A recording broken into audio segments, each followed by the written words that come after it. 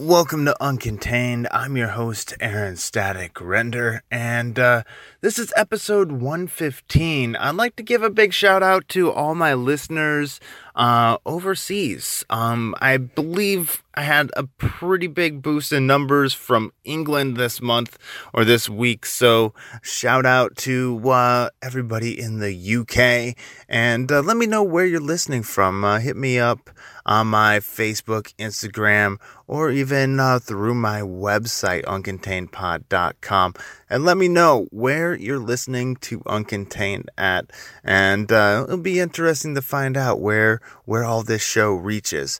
So while you're at uncontainedpod.com and you have the urge to do some Amazon shopping, please click that link at the top of the page. It doesn't cost you anything, and it helps support the show. I have a great show for you today. It's with Aphrodite, the African goddess of love. Yes, Aphrodite Love is on the show today. If you haven't heard of her, well, I'm pretty sure you will before too long. She's billed as one of the hottest older acts in the world. And also, she has been on the Kill Tony podcast, one of the number one rated podcasts in the world, 14 times and counting. She is a stand-up comedian. She's a musician. She has something like 5 bands, and she's a singer in all of them. Plus on top of that, there's more. She has been in music videos such as the Batter Up video for Nelly, and also she's an author. She has a book of poems out now, and she is working on releasing another one as we go. I could sit here and talk about her all day, or I could just get to the interview. So I'll do that. Here's episode 115 of Uncontained with Aphrodite Love. How are you doing today, Aphrodite? Fantastic. Thank you. All right, perfect. Now, first thing I noticed looking at your name, it's not necessarily spelt the Greek way for Aphrodite. You want to explain how the reason you spell it the way you do? Well, a lot of things that people use, here in America and other places around the world, actually some of these concepts people don't know are rooted in ancient Egypt.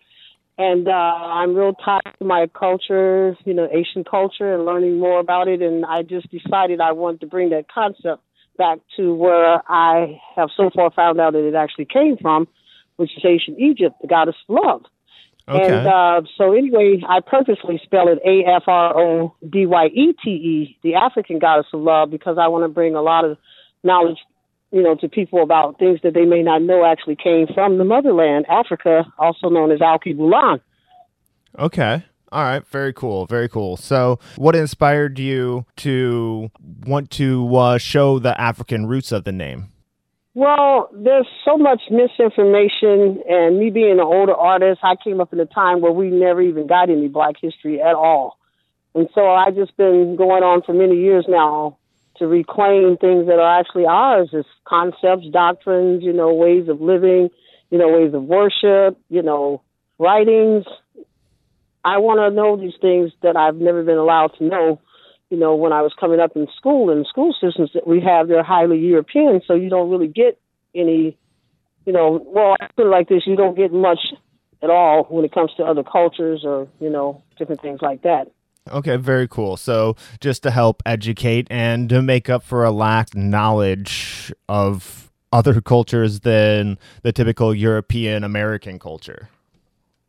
Exactly. And a lot of people that's not, of color want to know these things as well and are fascinated by all the history that they've, too, missed out on.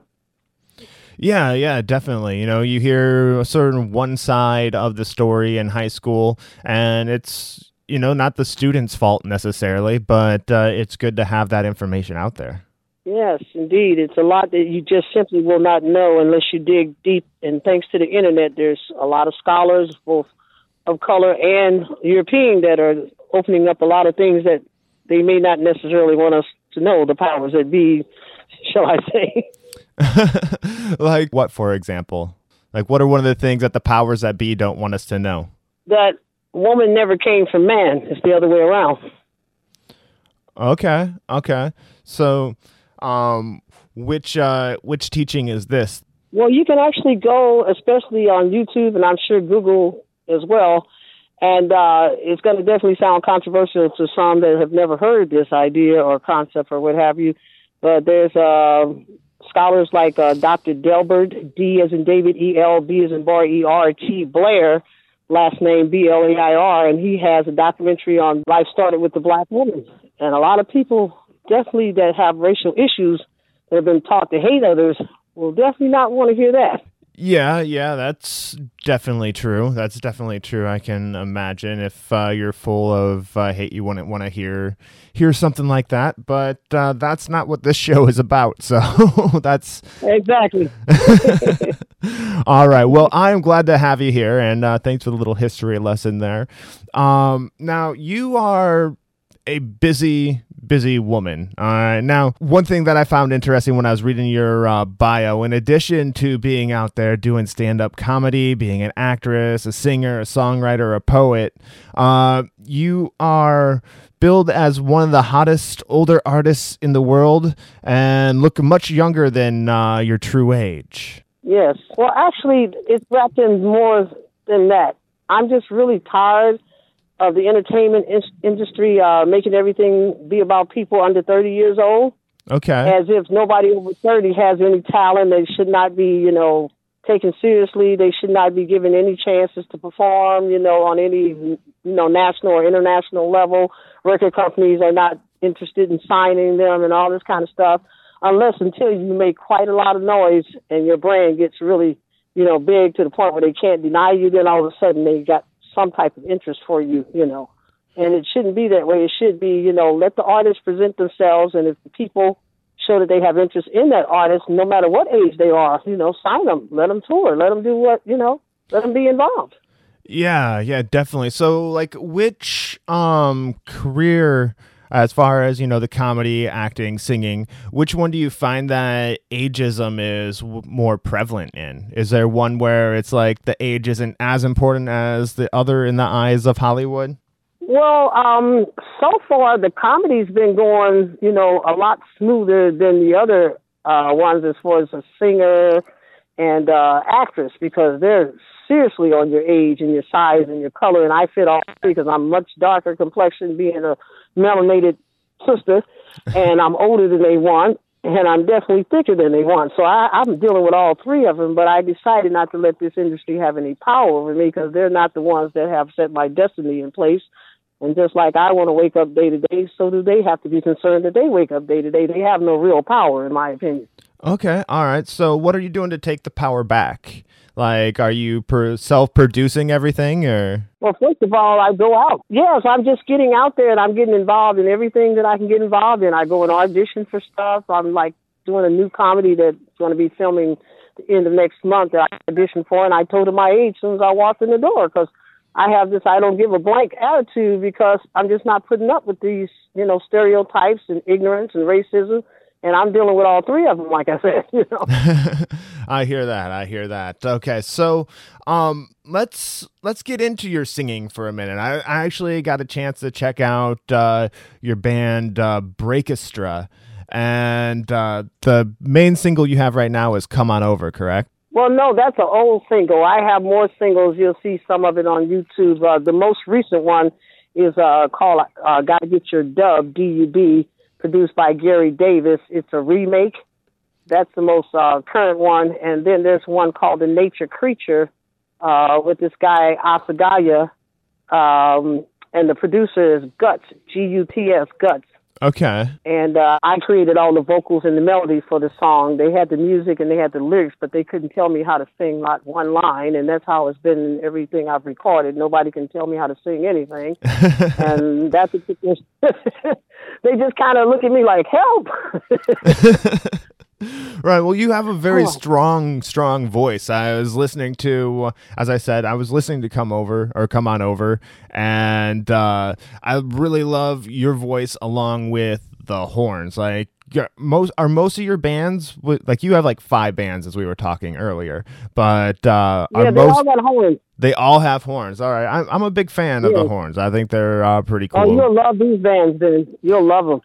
I'm going to be in Riverside at a place called Mario's on the 6th of April next month, and this is a band called Slang, and I'm in process of recording with all these bands as well. Okay, very cool, very cool. Do you have a band, like a main band, or is it just I do all 5 of these? Actually, I'm just, doing everything I can as each band has a project. So I'm actively involved with all of them, and 3 of them have built brand new studios, and we're in process of coordinating getting into the studios, and I'm going to be doing original songs that I've written. I have original songs in all different categories, from hard rock to country western. I can pretty much write anything I hear. Okay, very cool, very cool. So I've also noticed quite a bit of range. Yeah, like you have some reggae sounding stuff, some funk, some like funk with like big band kind of sound to it, and very diverse. I give you credit on your diverseness in music.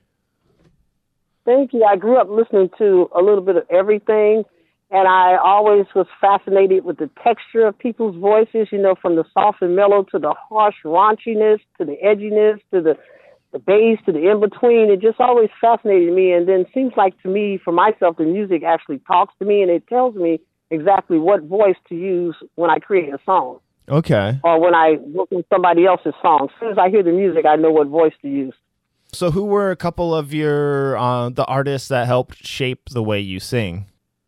Well, it's a combination of things, the sound of the gospel in the church, which I had to go because my parents are, devout church people coming up. And just kind of traditional Black thing. You go to church and you learn to sing in the choir and all that kind of stuff. And then it was music in the schools at that time. We had a lot of music programs, so I learned, classical stuff, stuff about Beethoven, Mozart. And I have an aunt who played all classical music, Chopin and all this kind of stuff. My mother played the church songs. She played on the piano. I watched her, play at church. I had uncles, and aunts that also musically inclined, playing the piano, guitar, drums, or whatever. And then I always started my own girls singing group in grade school and high school and wrote songs for us, got us on local TV shows, just all kind of stuff like that. I was just a music crazy kid. Right on. So it sounds like you've had music around you your whole life, pretty much, correct? Exactly. And if you want to know, like, known artists that were influencing to me, I would say Aretha Franklin, Gladys Knight, Dionne Warwick, Nancy Wilson, Chaka Khan, Patti LaBelle, groups like, the Earth, Wind and Fire, the Dramatics, the Temptations, the Shy-Lights. It was just really rich with music back then. And even some of the British invasion, the Beatles, all these different people rising. Rod Stewart, country western, Willie Nelson, Anne Murray, just a lot of people I listen to. All right. So those are the well-known ones, but what are like one of the not so well-known ones that you think everybody should know about that helped influence you? Oh, God. Most of them were well-known people. Honestly, I can't think of anybody right now that wasn't known that actually influenced me, unless you're talking about like a local church singer. There was a couple of people at my church, that had nice voices that I really found interesting to listen to. That would be unknown people, I would say. Like one lady, her brother used to come to our church sometime, and he had this really rich bass operated, something type of voice that I found that was very influential and rich sound. I always loved certain sounds, and I thought he had a really great, rich sound for his voice. All right, very cool. It's just the way that you started answering that question, like saying the known ones are these, and I didn't know if you had like some unknown ones on reserve that you're like, oh, he probably wouldn't know about these guys, but I was just seeing if I could get a new name to check out. No, not actually. That's my remembrance, how things hit me. Like I said, other than the known ones, it would have to be the church people. All right, cool. So now, in addition to the singing and songwriting, you've been an actress. I saw that you did something in, was it Dharma and Greg a while back? And yeah. Also, you were in a Nelly video too? Yes, Batter Up video. Okay. All right. I remember that song from back in the day. Yeah, I'm the only one in the video with the jersey number 80. It's a burgundy jersey with the number 80 in the color white, and I have a great big afro. So you see me appear about 3 times, in the video where you really get a look at me good. And I had to actually audition for that video, got to meet Nelly and the guys and had a lot of fun playing around with them. They were quite nice and let me act real crazy. Did it help that you were originally from St. Louis? When I went to the audition, I don't remember if they really captured on that, but it certainly was cool to talk to Nelly and sit down and talk to him. And he knew I was from St. Louis when I told him. And he told me about his mother went to the same high school I went to and that she might even know me, Oh, wow. Really? That's cool. So, yeah, how long have you been in L.A. for now from St. Louis? Well, I started in Riverside, California, and I've been in the state of California for a little bit over 40 years now. Okay. All right. Definitely a resident of here now, probably adapted. And do you ever make it back home much? Oh, yeah. I've been going back every chance I've gotten over the many years, and I'm planning the trip to go there in a couple of months now. All right. Very I have cool. a vested interest in St. Louis because I'm working on building a center there so the children can have other choices other than gang banging and shooting each other to death and, teenage pregnancy and all that. They'll have something. I really am working on something state of the art where they'll have a lot of excitement about coming there, and it'll be free for them. That's awesome. So, like, what kind of is it going to be like an after school type program, or is it going to be? Well, it's going to serve 2 purposes. It's going to be there for them with free tutoring and all that after school and stuff on the weekend as well. And during the other hours, I'm going to set something up where adults can come and learn some things like how to start a business, how to speak a different language or whatever, how to, banking, different things that many of our people of color are really in need of help on, how to get grants and loans. I'm going to have events there that they'll be excited to come to. A lot of performance by the children. I want to have like state-of-the-art studio in there. I want to have stuff that'll really keep them excited about wanting to come in that center rather than go get in some trouble. Yeah, all right. Very cool. You got that going on in St. Louis, which is awesome. I'm glad, especially with the cutting of the arts budgets in school and stuff like that, and the music and the arts, it's important to have other places where people can go, whether it's for music and arts or other things after school, Yes. I want to really make it, so interesting that the children will be constantly buzzing about it. Like my best students, I'm going to, prepare them for, world travel by awarding, a certain amount of them travel to go to one of the places on earth they want to go to with one of their parents or, at least an adult or something that can travel with the group for each one. I'm going to really make sure I raise the money because I'm not interested in, 25 cars and 30-bedroom houses and all that kind of nonsense. I'd rather give most of my money away to make sure these children have something to do. That's very admirable right there. And where can somebody go and can somebody help support this? Is there a place where somebody can be like, I want to donate to? What's the name of the organization too? Well, I don't have a name for it. It's my personal goal.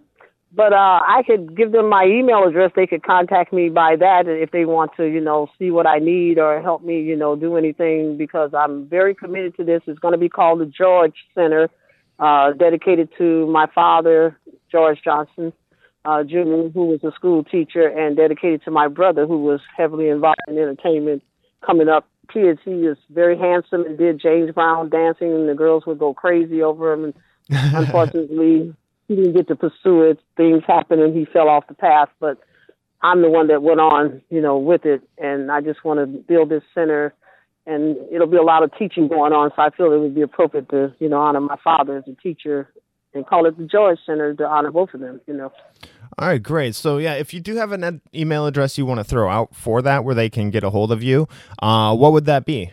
And I can put it in my show notes. Okay, it's going to be AFRO D like David, YETE, number 10 at gmail.com. So there's Aphrodite 10 at gmail.com, AFRODYETE 10 at gmail.com. All right, perfect. And if they want to help out, they should just like put subject to George Center, or so you know what's about that. Well, they can subject me to George Center, and they can tell me in the content what they are interested in offering or whatever. It's a building process. A lot I have to find out because a lot I don't know, but I'm determined to get that built in my lifetime. That's the biggest thing that I'm interested in doing. Like I said, I really care nothing about all this material stuff that people do as entertainers, because I feel as long as my people are suffering, I shouldn't be riding around in $1 million, cars and $1 trillion houses and all this kind of nonsense. I understand that. So, that is a great cause. So once again, if you want to help Aphrodite out, email her at her email address, aphrodite10@gmail.com. Let's talk a little bit more about what you have going on as far as entertainment-wise. So you're a comedian as well, correct?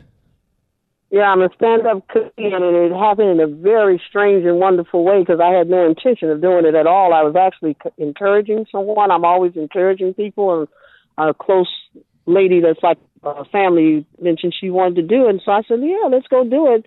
Long story short, she didn't end up doing it, and I literally heard this voice in myself told me to go head over to the Laugh Factory where we had talked about going and had set up, being booked to go to do stand-up, and told me to go ahead and go and see what happens. And I've learned not to ignore is what I'm trying to say, not to ignore my destiny when it speaks to me. And it all started like that, and I went to the Laugh Factory. They really liked me, told me I was really naturally funny. I was like, And then somebody told me to go over to the Comedy Store, and bottom line, I got there too late to get on this thing called a potluck, and Kill Tony was still open on the list to sign up. So okay. I signed up on it, and I got on the first time I went. Oh, very cool. And I listened to that show as well. It's a very cool concept. It's like they give a comic a 1-minute set, and then they spend a couple minutes critiquing the set and giving some advice. And you've been on that show a number of times now, like 14 times? Yeah, 14 times. Wow, So I call it speaking because you can't get on the show unless your name gets pulled out of the bucket. And, there's people there that's been going much longer than me, and some of them have never had their name pulled out the bucket. One guy last year got pulled out the bucket after 4+ years. They've been come up on June 19th, I believe it is. It'll be 5 years for the show anniversary. Wow. And people have been longer than me, and some of them have never been picked. And so they look at me like I'm glowing in the dark pretty much. Like, how does this woman get picked? So do you just fold your name up a special way and put it in the bucket? So no, I don't. We don't get to do that because there's a list. You sign the list. You don't get to fold up anything. Okay. So your name goes on the list right behind somebody else's. So you can go further down on the list and write your name in, but they're still going to cut the names in pieces of paper. You're not there when they do that. And then they stick them in the bucket, and he swishes them around with his hand, and he pulls out whatever pulls out. Okay. All right. Very cool. I didn't know if you had a trick or anything. No, you can't, because again, you don't get to touch the list. You only get to sign your name. You don't get to do anything else. They take it away. And this show, Kill Tony, hosted by Tony Hinchcliffe. Yeah, and it's gotten you some national recognition, correct? Or international recognition? Yeah, international. I found out from the host that there's people all over the world that love the way I carry on the show, acting real crazy. Right. What's like one of your favorite experiences on Kill Tony? 14 of them. You should be able to have at least one highlight. Well, honestly, I can see why you asked me that question that way, but I got to tell you, they all have been so highlighted in my mind until it's like this crazy, amazing adventure. I feel like I'm always living in a great movie. Right on. Actually, it kind of makes sense in a way that here's a lady almost 63 years old, and she's become the highlight of this show with people young enough to be my grandchildren on the show. And people are like, they say I have a lot of crazy, funny things. My philosophy about things is kind of weird and awkward to a lot of people, but makes sense, And like I just recently thought about this line I'm going to talk about on the show, like, I'm not going to tell God anything I've done wrong. I'm not going to confess anything to God. God's not going to hold me, responsible for what I'm doing. If I don't tell God, maybe he won't know. He won't know. All right. You don't help God out by telling God what you've done wrong. You don't do that. No, don't want to incriminate yourself. After all, if you're God, then why should I tell you what I've done? Yeah, just hope that he was looking the opposite direction when it happened, you know? Well, I'm going to be bold and say something controversial. I'm going to hope that she would be looking the other way. Okay, fair enough. Either way, if you want to call God a lady, it's a lady to you. If you want to call it a guy, it's a guy, or just call it an entity, God. Well, we've let you guys get by with this male stuff from the ribs for long enough. We got to take our ownership back. I know, I'm just a chauvinist, damn it. You know, because it is kind of funny that you see pictures of this Adam and has a belly button, but you kind of ask yourself, well, how did he get the belly button if he wasn't inside of his mom? That is a valid point, Aphrodite. That is a valid point. I guess I never really looked at the pictures and thought that, but now that you mention it, it does kind of click. I'm kind of an oddball, to get back to your question, in the sense that I just refuse to follow any type of pattern with this showbiz stuff and get all stressed out about how they're looking at me, seeing me, hearing me, or whatever. It's like, here it is. You don't like it, so what? Definitely. You gotta have the audacity to go out and just be yourself on stage, because, you know, it doesn't do you any good to try to act like somebody else. So it'll just catch up with you. Yes, and not only acting like somebody else, but folding into this sickness in the entertainment industry of you got to look a certain way, you got to talk a certain way, you got to have all kind of certain features and all this kind of stuff, you know. And like I said, I don't fit any of that nonsense. So I have to really be bold. And they like me because I'm bold. There you go. Speaking of bold, you had a pseudo-controversial poetry album that you self-published? Well, it's a book of poetry, 120 poems in the collection. Another thing that I had no intention of doing, I was going through some heavy stuff, and I'm always hearing the voice speak to me. We all hear it, and sometimes we end up saying, my mind told me to do that, and I ignored it. Well, I don't ignore it. I've learned not to ignore it, because it actually saved my life years ago. So I've learned, don't ever ignore that voice that talks to you. It's one of your guides, you know. And it might sound a little strange, a little weird, but every time you ignore it, I guarantee you're going to end up saying, you know what, my mind tried to tell me not to do that. Or my mind told me to do that, and I ignored it. And most people have had that experience to know what I'm talking about. Oh, yeah. So you're saying you typically try to trust your gut. Exactly. It's never been wrong.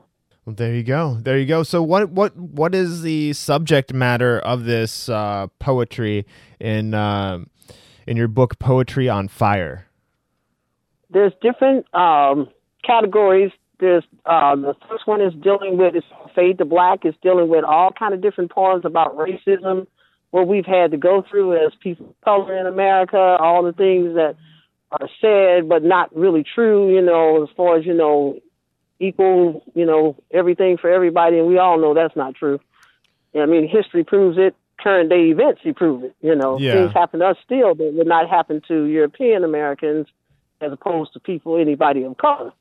You know, I saw a cop show not too long ago, and this white guy's just literally dancing on the cop's car and calling them all kind of terrible names and, you know, throwing his hand at them and everything. If that was a brother, we all know that he would have been finished before the first act was over. Unfortunately, yes. That's a situation that I wish I knew, like, how there was a solution to it, but, you know, it makes me sick. I try to live my life without, like, throwing that judgment out on people, you know, trying to live my life right. But, you know, it's out there, and I don't know. Well, it's going to take time, because it took time for it to happen. It's going to take time for it to fizz out, because you still got too many people alive that buy into it, live into it, teach their children to feel the same way. So all of that takes a lot of time to weed out of what's going on in this world today.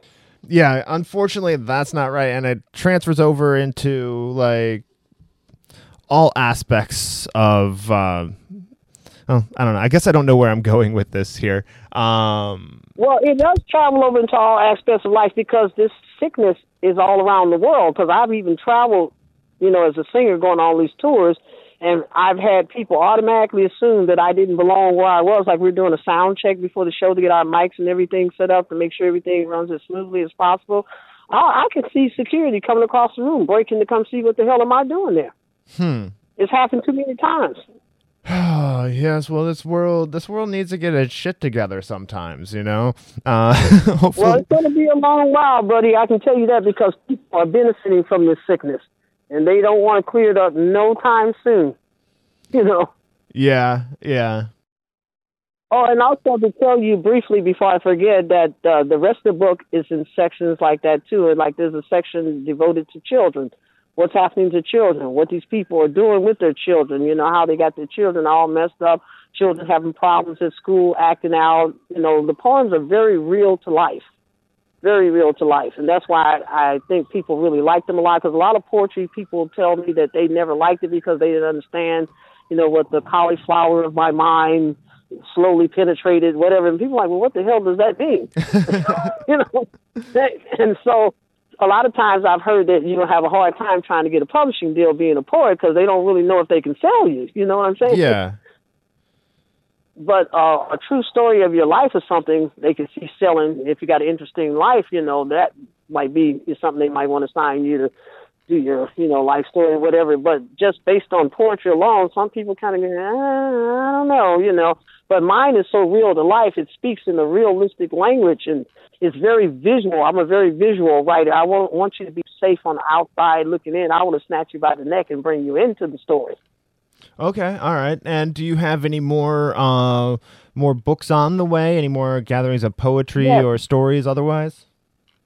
Yes, I'm working on my second book. It's called When Freedom Rings. This is what it sounds like. So the freedom of speech is going to ring. Okay. I took it off of Dr. King, you know, Let Freedom Ring. Yeah. I took it from that idea that you should know what freedom really sounds like. We should be able to actually produce it in our lifetime, you know, saying what we mean and saying it freely and without fear.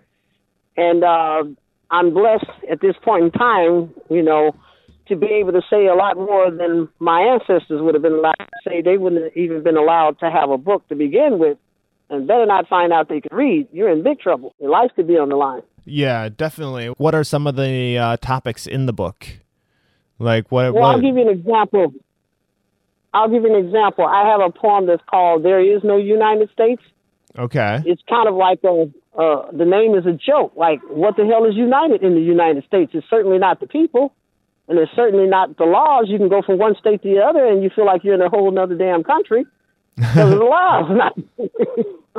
You can smoke weed in California, but they want to give you 15 to life in Missouri. Yeah. You know, how is that united? I mean, I'm exaggerating some, of course, but still, it feels like 15 to life to even get 1 day for a joint that God put on the tree, pretty much. But we can't have it. And then I think, who are these people in the first place to tell us what we can have off of a tree? Yeah, very true. I mean, I talk about a little bit of everything in the book. I talk about, you know, religion, you know, okay. And I have a lot of poems about that section. One of them is like, who's going to heaven, you know? Because it seems everybody's preaching that they're going to this place called heaven. So I talked about that. And basically, you know, I'm like, you know, questioning any of that. Because if these people can't fool me, how the hell are they going to fool this thing called God? Yeah, definitely. And there's so many different versions of, say, the afterlife. It's like, which one's real? Which one's like, who's right, who's wrong type thing. They all have their ideas, but the concept that many of them have following in their stories in their so-called Bibles or whatever, it comes from ancient Egypt. You can trace it all the way back to ancient Egypt and probably further back than that, to their ancestors further back. These people have been around for thousands and thousands of years with their afterlife. You can see it all in the Egyptians, all their briefs on the walls and different things. It's all about, you know, the afterlife and, you know, preparing the king for it and having servants in the chamber. You know, everybody's got to go when the king goes, you know. Yeah, definitely. All right. It's kind of messed up. I think I'd be running once I see the king sick. I'd be leaving the house. Yeah, definitely. Don't want to get caught up in that.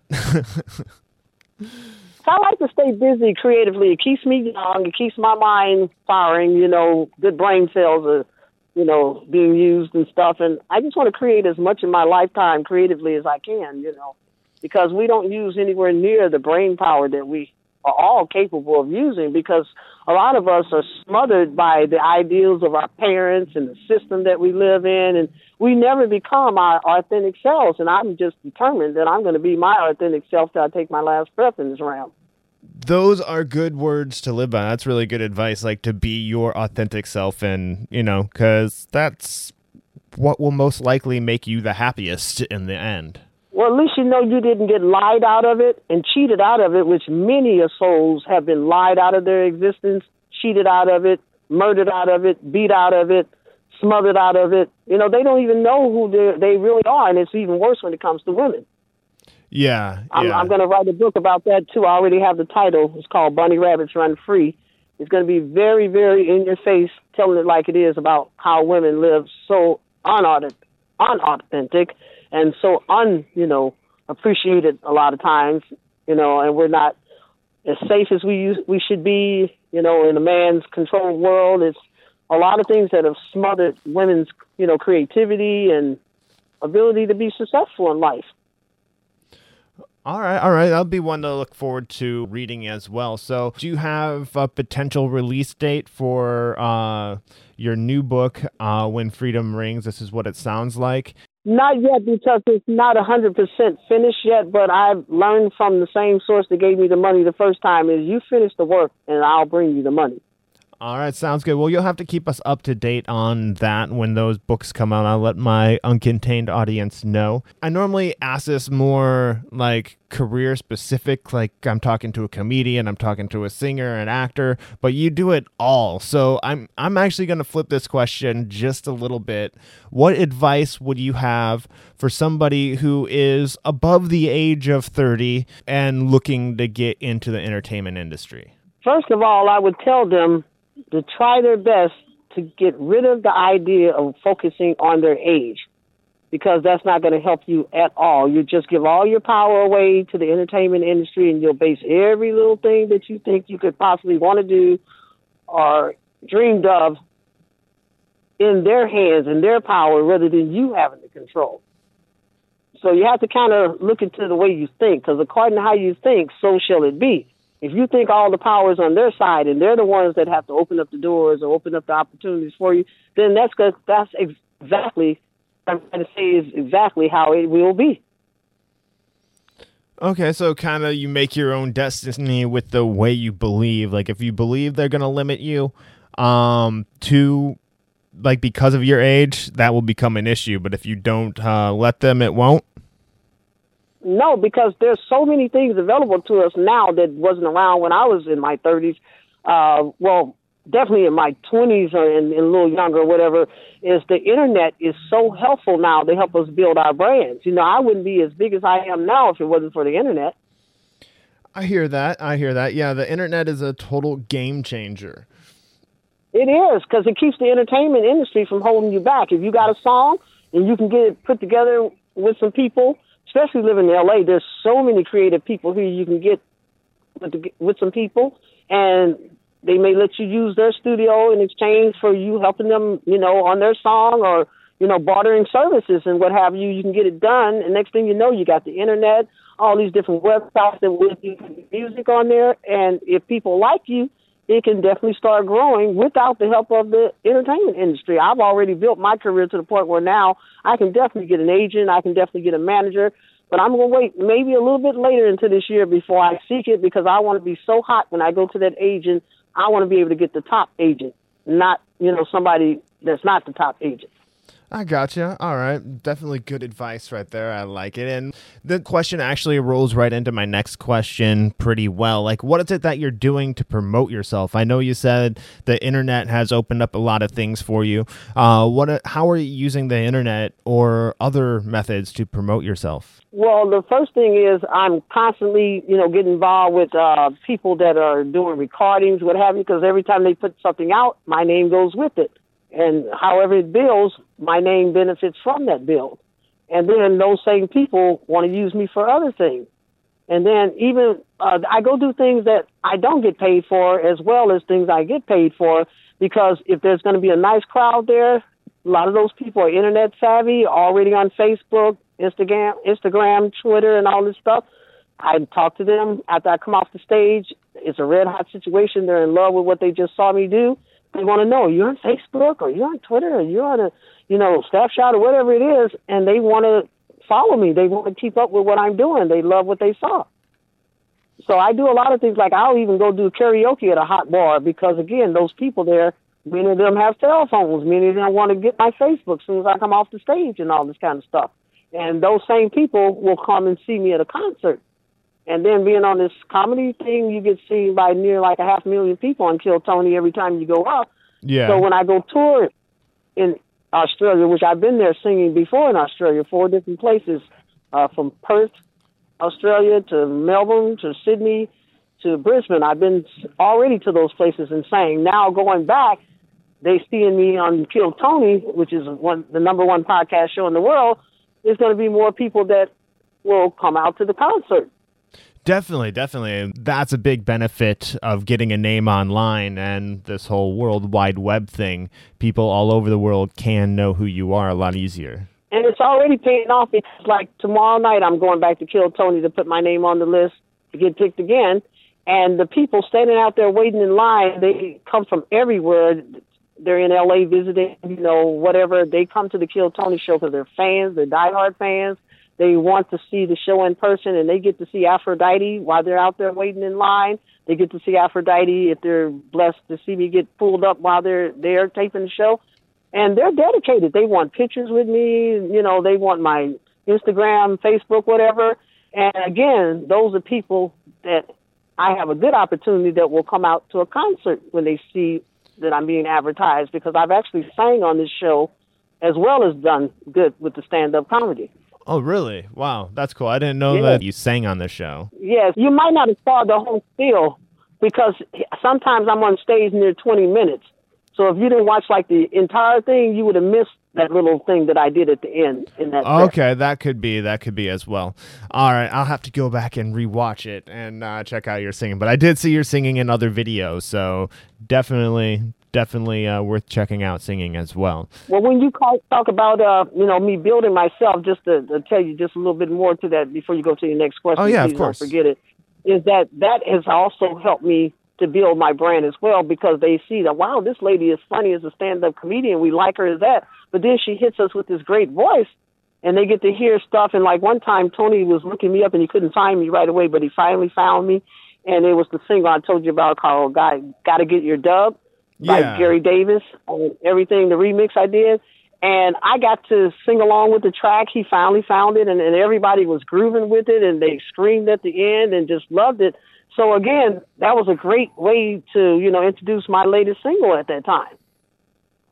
Definitely. And then you get to put it out on his podcast as well. That's definitely good promo right there. So I know you've had a lot of highlights throughout your career, but what are like 1 or 2 highlights that you would care to share with the Uncontained audience? Well, one of the biggest, newest one is becoming a bona fide stand-up comedian, which is really mind-blowing to me because I just didn't see this coming. I had no intentions of doing this whatsoever. I'd have been okay if I never did stand-up comedy again. I started out, as I told you, doing it as a dare to myself. I think I mentioned that. If I didn't, that's how it all started. And I was reading in this book that if you want to stay young, you got to step out of your comfort zone. Basically, you got to do some things you normally wouldn't do, get out on the ledge of life, And I just decided, what can I do tonight on my birthday, turning 40 at that time, that would be in that category of challenging myself outside of the box. And this crazy woman inside of me that doesn't care what she does comes excited, go for it. And she just said, go do some stand-up comedy. I'm like, okay, I didn't even question it. And I got to be number 15 out of 15 open micers that they would let up that Tuesday night at the Laugh Factory that I went. And I not only got on the show, but I ended up getting interviewed by Arsenio Hall, who was very hot at the time. Really? Well, that's a name I haven't heard for a while. Yeah, he comes up to the Comedy Store here and there. A lot of those named people come up there here and there, They just had Chappelle up there a couple of Mondays ago. That is one comic I would love to see in person, because I just hear his live shows are awesome. He can go on for like 5 hours, like just killing it. Yeah, the more you have a life experience, and I'm using my years to help me on stage, because I literally don't write anything down. I just go with situations, Yeah. real or unreal. Because you have a lot of information on tap, you know. Just like, for example, I was sitting at this bus stop, and this lady was blowing cigarette smoke all in my face. And I was like, ma'am, you're blowing your cigarette smoke all in my face. I said, you know, we're sitting here side by side. Why would you do that, you know? She looked at me like, you know, shut the F up, you know. And I said, ma'am, you're still blowing your cigarette smoke. And she just looked at me like, so what? So what? And so since we're in lovely California, I had pulled out my smoke, thanks to the creator, and I literally blew her a complete Cheech and Chong cloud over herself. And she got quite nice. It's just really nice how marijuana settles down the little evil minds. There you go. You gave her a nice little contact buzz. Oh, she was good to go. First, she was being all ratty and snooty and ignoring me and didn't care how disrespectful she was, blowing a cigarette in my smoke. She never apologized. She just looked at me like, yeah, what? So what? I mean, seriously, I was like stunned, you know. I'm like, I know this little freeze-dried looking woman did not blow her cigarette smoke in my face like that. You know, you know, it's kind of crazy how it's changed. Like, it used to be like when you see somebody smoking a cigarette on the street, it was just like, oh, okay, yeah, whatever, they're smoking. And then you see somebody smoking marijuana on the street and be like, oh my God, I can't believe they're smoking in public. And now it's like reverse of that. Now it's like, oh, that dude's just smoking a joint. All right, whatever. Oh, that person over there, they're smoking a cigarette. They're horrible. Oh, it's really, my friend just came here. I've been knowing since childhood, and she just blown away by how free we want to smoke out here. She's like, this has got to stop. They're smoking everywhere. I said, look, don't come out here in California talking about nothing got to stop. You need to go back to Missouri with that, okay? You're going to see how sad it is how they smoke a joint in Missouri. They smoking a joint in Missouri like they're running from the police, and they're just stopping for a couple of puffs. Yeah, I hear you. I'm originally from a state just north of Missouri. I'm originally from Iowa, so it's kind of the same way there as well. I had a show in Keokuk, Iowa as a kid, and us girls, we had outfits to perform in, and unfortunately we left the outfits in St. Louis accidentally, and we had to wear the guys' pants in the show. Where did you perform in Keokuk, Iowa? I don't even remember. It's been too many years. I was like maybe 16, 17 years old, but I'll never forget Keokuk, Iowa, as long as I live. They gave us liquor. You know? And then some guy came to our hotel room with a leather coat on, and it was hot, and we couldn't figure out what was going on. I started off with a whole bunch of people in this lobby. It turns out they were there looking for us. Really? I was like, are they serious? We look kids, you know, we're teenagers and stuff. We had a guy group that sounded kind of like the Temptations. They were really good. And then we had my girl group, and we were called Anisha Shantays. And anyway, long story short, this guy had on a leather coat. He had a whole brick of weed under his coat. That's why he had on the coat. And keep in mind, we got a cop. We had a cop that was our manager, so we had no business being kids with no pound of weed that he bought for us. And then we got a cop for a manager. Yeah. How did that go over? He wasn't too happy. He didn't go crazy on us or nothing, but he was a little concerned, to say the least. That's quite the tour story, and to have it happen in Keokuk, Iowa, of all places, that's I can see why you won't forget Keokuk. Oh, no. Especially leaving the outfits and getting the pound of weed. I don't think we'll forget that one.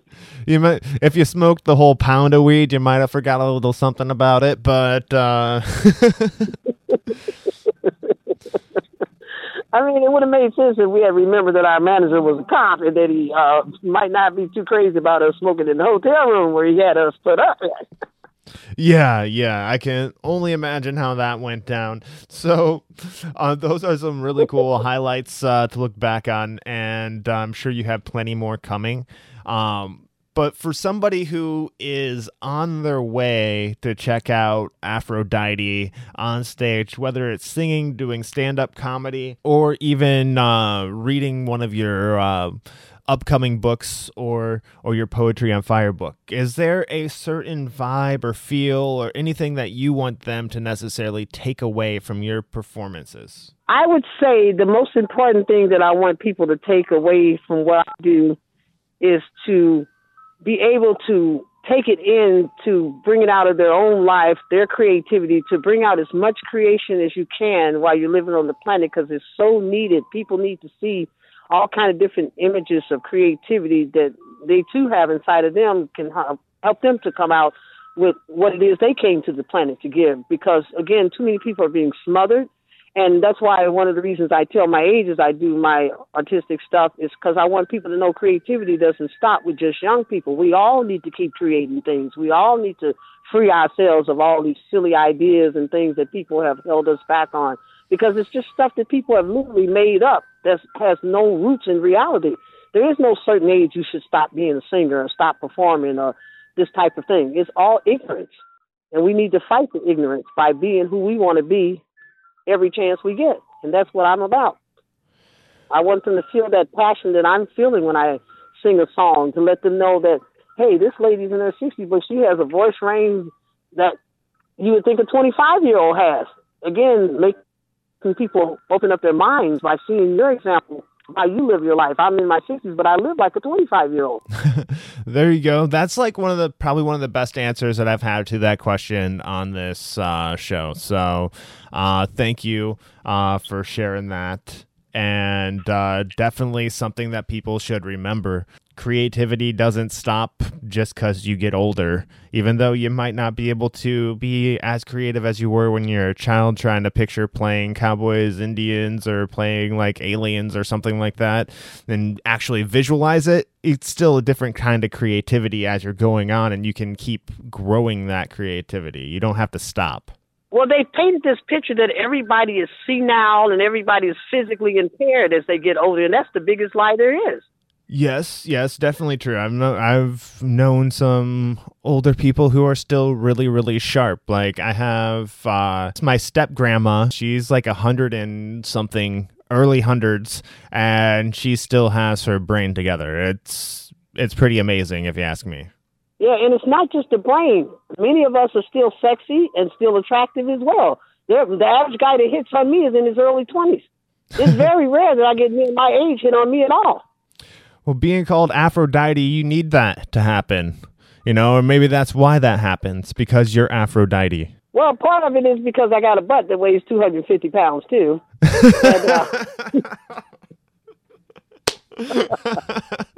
Well I played. had the butt before Nicki Minaj and Beyonce, okay? All right, fair enough. They're copying you. I understand. Yeah, and it's real. It's not implanted butt. Have you ever actually seen a butt implant? No, I don't think I want to see one. Neither do I, but it would be kind of funny. Can you tell that they're butt implants, or are they, harder to tell than, fake boobs? Well, the one thing that the fake boobs and the fake booty have in common, they don't have any jiggle to them. True. See, real titties jiggle. Real booty jiggles. Yes, if you don't have a jiggle, it ain't moving. It's probably got some of that implant stuff in it. Yeah. Well, that happens. I ain't hating on anybody with implants, so. I can't be mad at them, to some degree, because if my butt was flatter than the Ouija board, my breast and my butt were flatter than the Ouija board, I'd probably go get some stuffed in them too. Yeah. If it makes them feel better, go for it. All right. This has been really fun. I have one final question for you, Aphrodite. But before we get to that question, where can people get a hold of you online, your social media, the email if you want them to get a hold of you for the George Center and all of that good stuff. So where can people find you on the World Wide Web? Okay, on Facebook at AFRODYETE space last name Love. No underscore, just a space between the two names. Okay. AFRODYETE space Love. That's on Facebook. On Twitter, I'm at Aphrodite Love, same spelling. Okay. And on Instagram, I'm small letters AFROD like David, YETE 6325. AFRODYETE 6325 on Instagram. All right, perfect. I will get those in my show notes as well. And you guys should just go follow her on her social media. Let and then you'll find out when the new books come out, the new music comes out. Next time she is on the Kill Tony show, you'll find it all out right there, and you can go check it out. So Aphrodite, I have one more question for you. It is the title question of the show. So Aphrodite, the African goddess of love, how do you live uncontained? Well, first of all, I got the good sense not to frankly give a damn what people think. Never have, never will. Their opinions don't matter. They're not paying my bills. They don't give me any orgasms. They don't give me any cash. So I don't see how I can take any of them serious. And that's the basis of how I live. I just frankly don't give a damn about negative ideas of people because they're not doing anything themselves. Many of them that talk like this, they don't know anything about realizing their passion. They just sit back and, they become news critics and stuff. Yeah. And think that it's okay that they do that to people, when in fact they can't show me anything that they've done that comes close to what I've already done. I've already seen many signs that let me know I'm on the right track with my destiny. So what they think, again, just simply does not matter. And I will tell them, just like rest in peace, Dr. Dwayne Dwyer would say, it's none of my business what people think about me. Okay, very true, very good. That's good advice right there as well. So just be you, don't care what other people think. Yeah, I know when to listen. There's a big difference. I know when to listen. But as far as the little snooty stuff and the little snide remarks and all of that, get a real job, I tell them quite frankly, when you start paying my bills, then I might listen to something you have to say. But you're not doing any of that, so none of what you're saying means anything to me. All right, perfect. Aphrodite, thank you so much for joining me and talking with me on Uncontained. It's been a blast, and I've really enjoyed our conversation. Will you do me the honor of signing off the show tonight? Yes, I will. I like to say that life is so precious. It's more precious than many of us will ever come to know. And the most important thing that any of us can do is to seek out our true purpose in the earth and to live to that purpose and to be passionate about it and not to let anything get in our way to stop us from developing as souls in this earth, because it's important to all of us that we serve each other and be there for each other and learn how to be really humane and to give joy through our gifts that we have been given, to give those things as much as we can in our time in this realm and not to worry about how things are going to turn out. Just be determined that you're going to be there in life. You're going to show up. You're going to be yourself, and you're going to do what you want every chance you get and help others to know how to do the same. And so I have to tell you that I purposely, as Aphrodite, the African goddess of love, I'm going to honor myself and my ancestors by living my life totally uncontained. And that does it for another episode of Uncontained. Thank you to Aphrodite, the African goddess of love. Yes, Aphrodite Love, for joining me and sharing some of her insight with me and proving that age ain't nothing but a number. As long as you go out there, keep learning and stretching your boundaries, learning new things, it helps keep you young. And screw what Hollywood thinks. Unless Hollywood's listening right now, then hi, how you doing? But anyway, that does it for today's episode. Thank you for listening. And you can support the show with tpublic.com. Go get some Uncontained merch. I just recently had an Uncontained baseball tee purchased for me as a birthday present. And I'll tell you, it looks pretty nice. So you definitely want to check those out. And one of those things you got to get, if you're into coffee as much as I am, is that Uncontained coffee cup. It is pretty badass to have sitting on your desk at work.